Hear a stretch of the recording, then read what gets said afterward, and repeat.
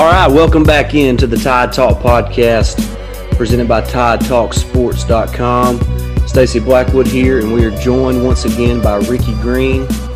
Ricky, it's a big day, National Signing Day.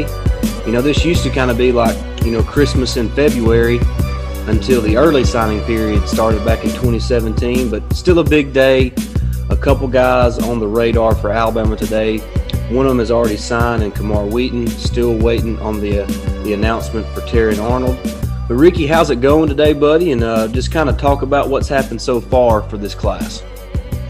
You know how I am, Stacey Blackwood. I'm just cool as creek water. And you're right. It did used to kind of be Christmas in February, if you will. Kind of changed a little bit. Seems like the dynamic of the whole deal has changed with the advent of the early signing period. Alabama had its class nearly wrapped up at that point back in December. Here we are, February 3rd, National Signing Day. The Kamar Wheaton recruitment got a little hairy the last week and a half or so, with DeMarco Murray, the running back coach at Oklahoma, making a really, really strong push to flip Kamar.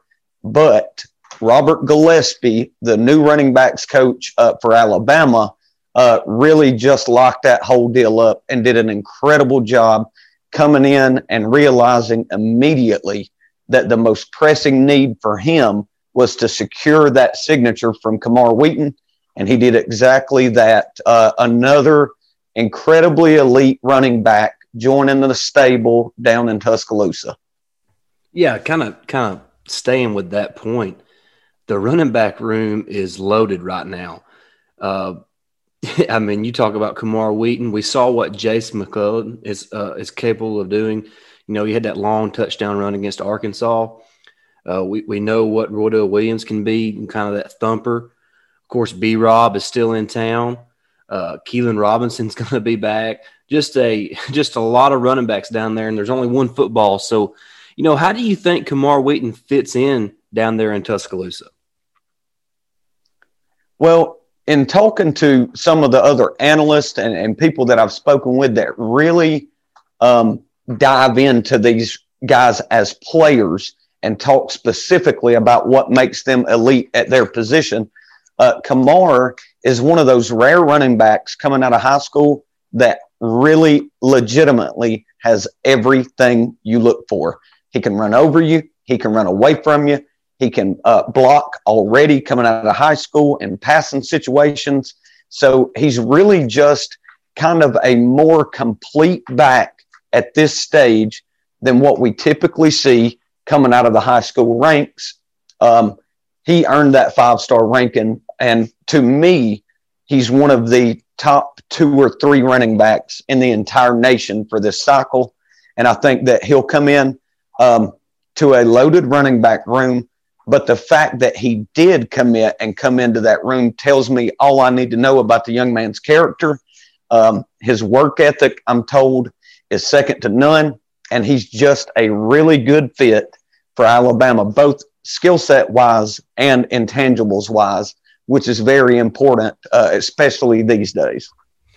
Yeah, a lot of fans were kind of talking about how, even if we didn't land Wheaton, that really wouldn't be that big of a loss. And, I kind of disagree. Just from what I've seen, and of course it's high school film, but he seems like the most naturally gifted runner that Alabama is going to have in that running back room. So I'm really excited to be able to get Kamar Wheaton. I think he is an explosive playmaker. He has the home run threat. Like you mentioned, he can run you over. He's got solid size with the ability to add some weight in a college weight program. His ability to catch the ball out of the backfield is something that Alabama will utilize. We saw what Najee was able to do out of the backfield. So I really like that Alabama was able to hold on to Kamar Wheaton after that late push by DeMarco Murray and the Oklahoma Sooners.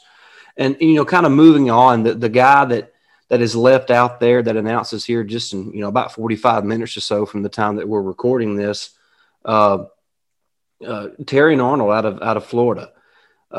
Somebody that you and I have talked a lot about on the podcast, on the YouTube channel, on Twitter, you name it. We love us some Terrion Arnold. Just an outstanding athlete, can play corner, safety, an outstanding basketball player who, wherever he goes, he's going to be on the basketball team as well.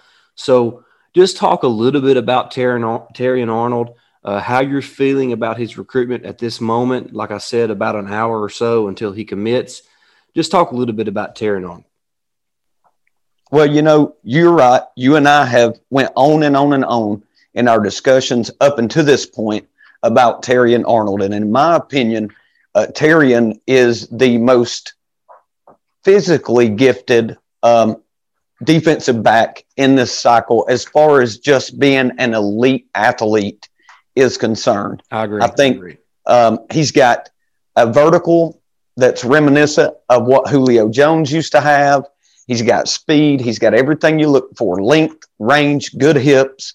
And you and I talked this morning, Stacy, about something that I think is important in his recruitment that I haven't really heard a lot of other people talking about, and that is the position that he's going to play at the next level wherever he goes. And it sounds like, just like you and I were talking about earlier today, that he'll get a shot, at least initially, out on the boundary at corner should he choose Alabama. And I think that's a pretty big deal in this recruitment in and of itself. Nick Saban went hands-on with this recruitment back a couple of months ago, and I don't think there's any hiding the fact that Terrion Arnold was the top target left on the board for Alabama in this 2021 class. And you just really can't say enough about the young man. The way that he went about his recruitment is night and day different than what we're seeing in most instances nowadays. Most of the time nowadays, these prospects really enjoy playing the recruiting game. Terrion kept it tight-lipped, stayed focused on what he needed to do. And according to what Terrion said a couple of days ago, when he announces his commitment right here in about an hour, that will be the first time that anybody on any coaching staff learns where he intends to play his college football. So hats off to Terrion for kind of doing it the right way, really the way that it was done several classes ago before we started to see things change amongst these prospects and their families. And just a guy that I'm really excited about. I'm not going to sit here and flex at all. I really hope the guy chooses Alabama and can come in and compete and kind of do the iron sharpens iron thing with some of the guys that we have returning, Malachi Moore, Brian Branch, and some of those other incredible defensive backs that are already in Tuscaloosa. Terrion Arnold would definitely be a welcomed addition to that in football and in basketball. Can you imagine a backcourt a year or two from now for Nate Oates that has Quincy McKinstry and Terrion Arnold? That would be pretty impressive. Yeah, there's no denying that. And I'm sure that Nate Oates is excited to be able to have these guys on his roster without it taking up a scholarship. So it's a win-win for the football team and for the basketball team. You talked a lot about Terrion and the way he has handled this process, the recruiting process. And, I can't imagine how hectic and, kind of nerve-wracking it must be to be a top-level recruit. You get all this publicity and, everybody's asking you all these questions. And I'm sure it's been tough to keep everything bottled up, but he has done a great job. Like you mentioned, he's handled this the right way. And I'll be saying that if he doesn't choose Alabama, if he chooses Florida or somebody else. But, like you mentioned, we both feel, from what we've been told that, we feel pretty confident that he's going to pick Alabama. But, we've talked several times. These are 17, 18-year-old kids, and, their mind can change in, a split second. So, like we said, we're not going to flex on where we think he's going. We just kind of give you the information that we have and tell you how we feel. We don't know what Terrion's going to do because, right now he may not know. So we're just looking forward to his announcement here in about an hour or so. And, Ricky, just kind of before we wind things down, I want to talk a little bit about the class that's already signed. Like you mentioned earlier, most of them were signed, back in December on the early signing period. just your overall thoughts of the class, maybe a guy on the offensive side of the ball and a guy on the defensive side of the ball that you think can make an early impact. Yeah, absolutely. And, it's funny sitting here and thinking about all of it. You would think that as Nick Saban continued to age and continued to get deeper into his tenure, that at some point you might see things start to slide the other way. But it's almost like a bottle of fine wine. It just keeps getting better the longer it sits around. It's incredible the amount of talent that he's been able to accumulate in this 2021 class. And I think you and I had talked a couple of weeks ago, and we were talking about how our lowest ranked recruit in the class was the Gatorade Player of the Year in the state of South Carolina. That's pretty elite, man, when you're talking about top to bottom depth and talent in a class. And if I had to just pick one prospect on both sides of the ball, I'm going to go a little bit different route here. While I'm very hopeful that Bryce Young is the successor to Mac Jones and is able to have a stellar career, I, as an Alabama fan, know that we have to be ready for any situation, whether it be COVID-related, somebody can't go, or whatever could come up. So offensively, I'm looking at Jalen Milroe that's going to join that quarterback room, one of the best dual threat guys in the country, really reminiscent of Jalen Hurts, but I believe he is further along as a passer at this point in his development than Hurts was at the same stage. And then defensively, goodness gracious, just pick a 5-star and we'll roll with that. We have stacked it up in this class, no doubt. Yeah, the Milroe thing, I got to be honest with you. We talk every day, but the Milroe pick is really surprising. But like you mentioned, the quarterbacks take a lot of hits. A guy like Bryce Young is going to take a lot of hits, just, the way he plays. So that Milroe is going to have to be ready. Of course, Paul Tyson's down there right now, but that's a pretty interesting pick, and I like Milroe. I think he's slightly underrated in my opinion. But I'm kind of going to give you mine. Of course, everybody talks about the Brockermeyer brothers and J.C. Latham, but I really believe that J.C. Latham could come in and play, maybe not at tackle, but maybe possibly at guard, kind of like Evan Neal did when he first got to Alabama. And, we'll probably see him slide out to left tackle this fall. But I look at a guy like J.C. Latham. He just screams, Pro Bowl left tackle for 10 years in the NFL. So I'm looking at that guy. He's kind of the obvious choice there. And then on the defensive side of the ball, I'm with you. It's tough to kind of pick a guy because there's so many. But I could see somebody like a Monkel Goodwine kind of slipping in there and getting some playing time early and making an impact. I like his game. He's got solid size for the defensive line. And, of course, he's an early enrollee too. So he's already working on his body and, improving that. So I look at a guy like Goodwine to maybe make an impact early for the Tide. Yeah, and I like that pick there with Monkel Goodwine, and I'll tell you why. Prior to DJ Dale's freshman season, nobody was talking about DJ Dale. You heard it. You saw it. Everybody was excited about Christian Barmore and other guys that were coming in. Lo and behold, DJ Dale enrolls early, goes to work, and nails down a starting spot year one on that defensive line. And I could see something very similar happening here with Monkel Goodwine. He's just got, for lack of a better word, a level of dog in him that you don't see in every defensive lineman. It just looks like he has bad intentions when he plays on that defensive line. Somebody I'm definitely excited about. And then your offensive line pick with J.C. Latham.